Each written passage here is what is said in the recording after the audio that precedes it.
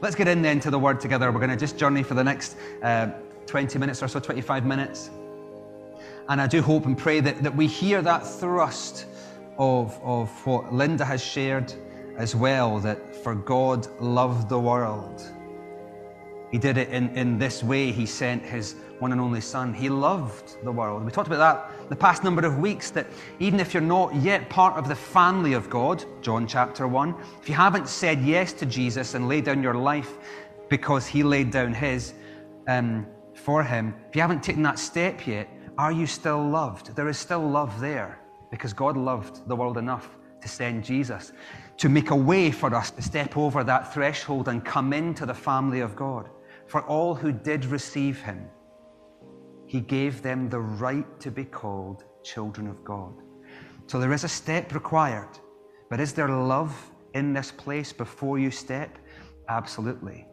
And we're going to see that this morning, I think, in a way that I have never seen it, and I'm excited. So let's go. Father, help us as we open the Word, and help us as we journey through a little bit of history. Who loves history? Put your hand up. Who doesn't, let's be honest, doesn't love history? Put your hand up. So listen, for those of us that aren't motivated by history, Father, I pray that you would help us get through this and draw nuggets. But as we get to the really good bit, Father, bring us to it, we pray. In Jesus' name, amen. Right, here we go. So a bit of background. We are entering the time of the prophets. Everyone say, ooh, I know. It's very exciting. It's one of those bits of the Bible where you're like, I have no idea where Jonah fit according to Amos and Micah, and like, where do they all go together? And it actually happens over quite a short period of time in world history, believe it or not. But we're going to hopefully knit this together as we go over the coming weeks and months. We're going to start to piece together how they all connect and how they relate to where we've been. We've touched on it the past weeks. This is a time of great turmoil. Andy's seen great turmoil in the nations. I think we see that all around us. Nothing has changed. The world is broken. Beautiful, yes, in many regards, but totally broken. And we see that. We turn on the TV, we see that. In this day, we're going back to the 8th century, roughly, BC. In this day, we have examples of that. We have turmoil in Israel and in Judah. There's been a split between God's people. We have Israel and Judah. We have kings rising and falling. And more often than not, the kings that come into power and prominence, what did we say a number of weeks ago? When you get a position of power, it often amplifies what's already in you. So if you've got certain strengths, a position of power will amplify your strengths or amplify the platform for you to demonstrate your strength. But if you've got weaknesses and you are in a position of power, the weaknesses come to the fore as well. And we've seen that time and time again in the history of God's people. We touched on it with 2 Chronicles 15 a few weeks ago, and we revisited it a little bit last week as well. That there was this moment where King Asa is put in place, and there's an incredible revival. And we touched on all the different points of what happened. Where are my notes? Is this last week's notes? I don't have my 4 R's? Repent, return, or resurrender. It wasn't even 4 R's, it was a various range of letters, which doesn't help me at all right now. Return to God, resurrender to God. It was ours. Rise up in faith and then raise up a generation. And I said to us, where are we? Are we at the point where we're kind of returning and resurrendering? Or are we at the point where we're rising up in faith? Or are we at the point where we are raising up others because we ourselves have risen up? So what we see is that the people did all of those things under King Asa at the time. And verse 15 of 2 Chronicles 15, we won't turn to it, but just to remind you, God gave them what they desperately wanted. Not a jacuzzi, not a Ferrari, not a bungalow by the sea. Anyone got all of those? No? He gave them what they needed, and that was peace within and peace from out with. He gave them rest on every side. Every nation needs that. We think about the nations at the moment that are on their knees. What do they need? Rest on every side. How do we get it? We fall on our knees before the throne of heaven and we say, your will be done, not mine. So, they returned, they rose up. But here's the question, did they then raise up? Because that was why you kept on having kings come into power and then falling, and then the nation collapsing, and then somebody else, years from then, coming into power, and this cycle, this pattern. Well, they did raise up a little bit. King Asa's son, and is there a phrase, jumping Jehoshaphat? What kind of context would you, I don't know why I heard this in my mind. What context would you use that? Would it be kind of an exclamation? Oh, jumping Jehoshaphat, yeah. So this is Judah's Jehoshaphat, and I just heard that in my mind. So let's not, if I planted that in your mind, I'm so sorry. Judah's Jehoshaphat, there's 5 chapters dedicated to him beyond what we touched on a few weeks ago. 5 chapters. He held firm to a great degree in God, but he made mistakes. Anyone made mistakes? I've got both hands up there. We all do. But what happened is that as the years went on, cracks began to appear in his commitment. Anyone ever been there where you've been going good guns for God and then cracks begin to appear and you start to struggle? Again, I've got 2 hands up and we fall short. And what happens is the tension and the conflict that was in place, that God gave them peace on every side from, begins to reappear. And what happens in the world when conflict occurs between nations? What is the typical, well, one of 2 things, but let's say the typical solution for a nation that is operating by the world? What do? To try and reduce tension with their neighbors. What do they often do? Think about it historically. I know this maybe is a bit of a... They surrender something. Yeah, that's actually, so they might surrender fully, but actually that's a brilliant word for what I had in my notes. Better word, actually. They surrender something.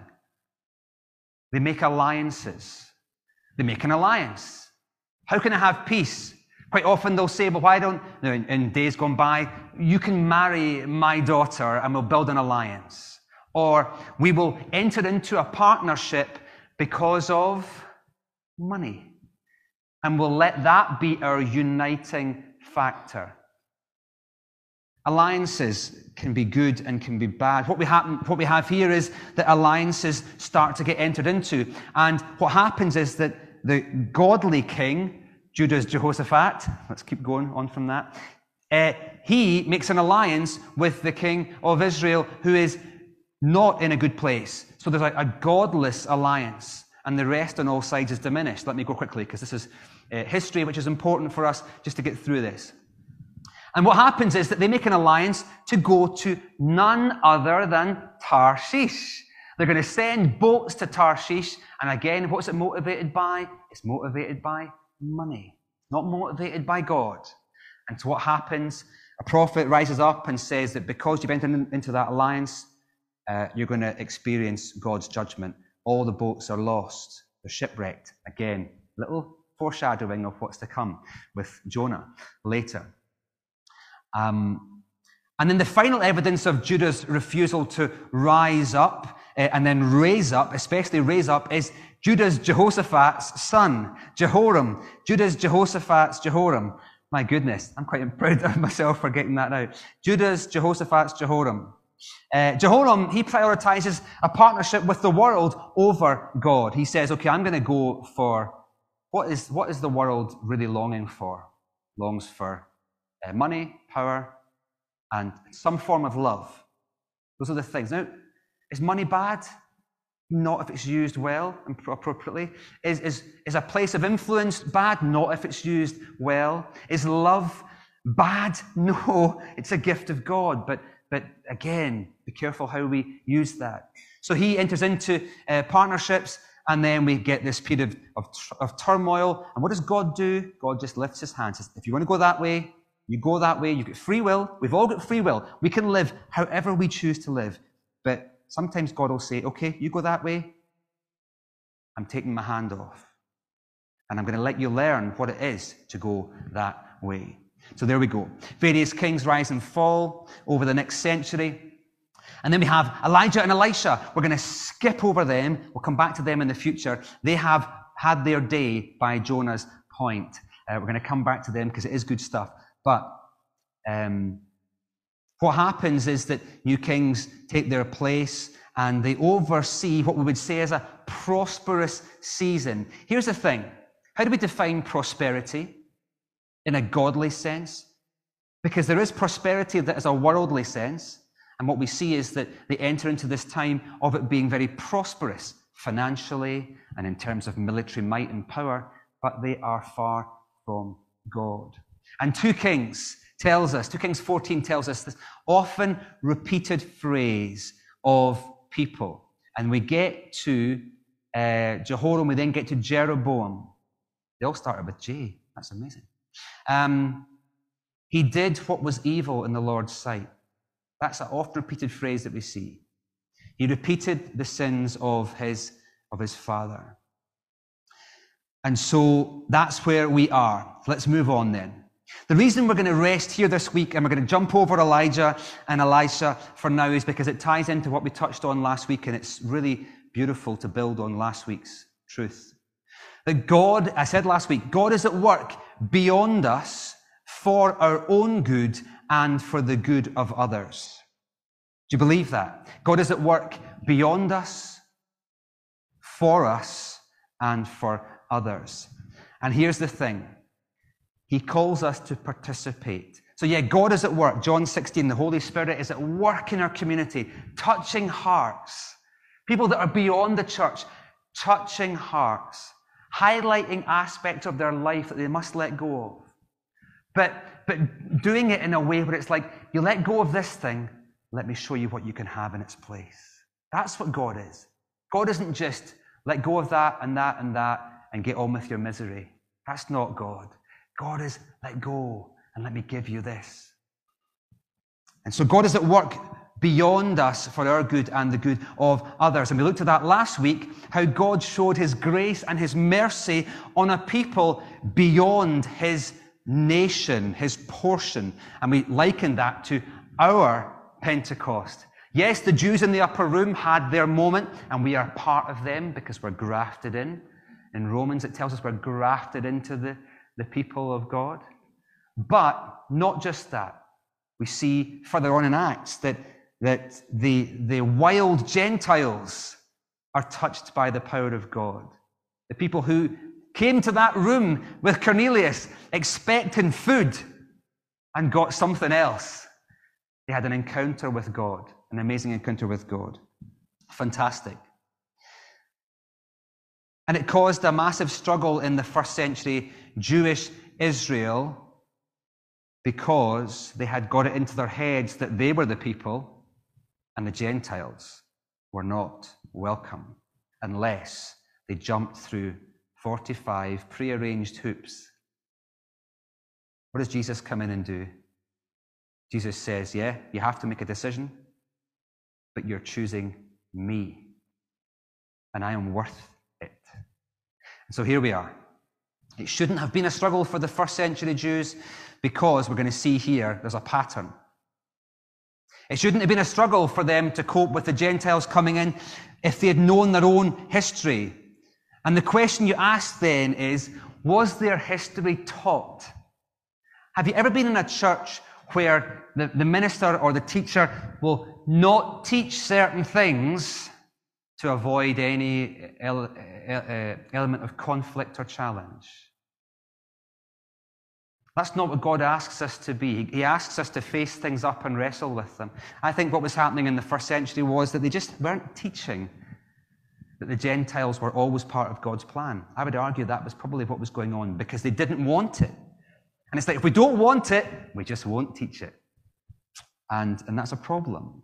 So we're going to get to Jonah. Here we go. The story of Jonah. We know the story of Jonah. We had the beautiful Naomi's fantastic reenactment there. Well done, Naomi. There's a star in there for sure. So we know the story of Jonah. We're not going to go over that this morning. I want to just draw a couple of things from it for us to think about. Jonah, And the bit of paper's there, but let me read it from the actual word. Jonah chapter 1, verse 1 and 2. Again, we'll put up chapter 3, I think it is, Stuart, in a minute. So don't worry about putting up chapter 1 just now. The word of the Lord came to Jonah, son of Amittai. Get up. I don't know if he was lying down at the time, or he was sitting down, or this was just a sense of get on your feet, or get ready. This is the Abraham moment. Here's how it's better than Abraham. Because it's get up, go to the great city of Nineveh. It's better because he tells him where he's going. Poor Abraham had to get up and just start walking. Go to a place I'll tell you. Well, he tells him, get up and go. Here's the thing, though, and we touched on it with Naomi. This is the last place Jonah would have wanted to go. It's the last place that any Israelite would have wanted to go. Anyone got somewhere where you think, I'm happy to go anywhere, God, but do not send me there? Anyone? Anyone? Yeah? Let's be honest. Well, this is it with bells on for Jonah and for any Israelite. This is why I think Abraham maybe had it better, because he was like, I'm going to tell you all you need to know for now. Just start walking. But Jonah gets the full picture right at the start, and that is a problem for him. Nineveh. Why is it a problem? Here's Nineveh, the capital city of one of Israel's fiercest enemies, the Assyrians. A people known for their barbaric cruelty, and we might say really proud of their barbaric cruelty. It's incredible what they've discovered. They discovered in archaeology, they've discovered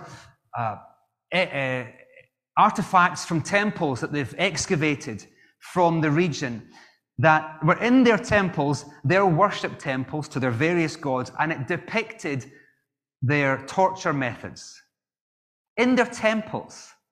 I mean, look around. That's not how you should come to celebrate and to champion your God, is to say, look how we tortured other people. That was the heartbeat of who they were as a people. Barbaric cruelty. Nineveh, it says, was a very prosperous city, but it was full of idolatry, full of the worship of other gods. Let's go back again to the Tower of Babel, and you have God dispersing the people, but pulling out his remnant. You are my portion. And we see in Deuteronomy 32, Psalm 106, I think it is, this idea that the rest of the nations were just handed over to all of the angels. The word tells us they were handed over to angels. So there was a supernatural authority given to the nations, but God drew out his portion. Was God always in control? Yes. But he handed people over to what they wanted. And the angels who had fallen, some of them, took on the responsibility. Nineveh was one example of that. The Assyrians were an example of that. They were worshipping entities that I believe were real entities. They weren't imaginary entities. They were worshipping real entities that let them do what they wanted to do. That encouraged their way. And so what you have is this place called Nineveh. Nineveh, incidentally, founded by none other than Nimrod. Who's mentioned at the Tower of Babel? Nimrod. So this is a really ancient city.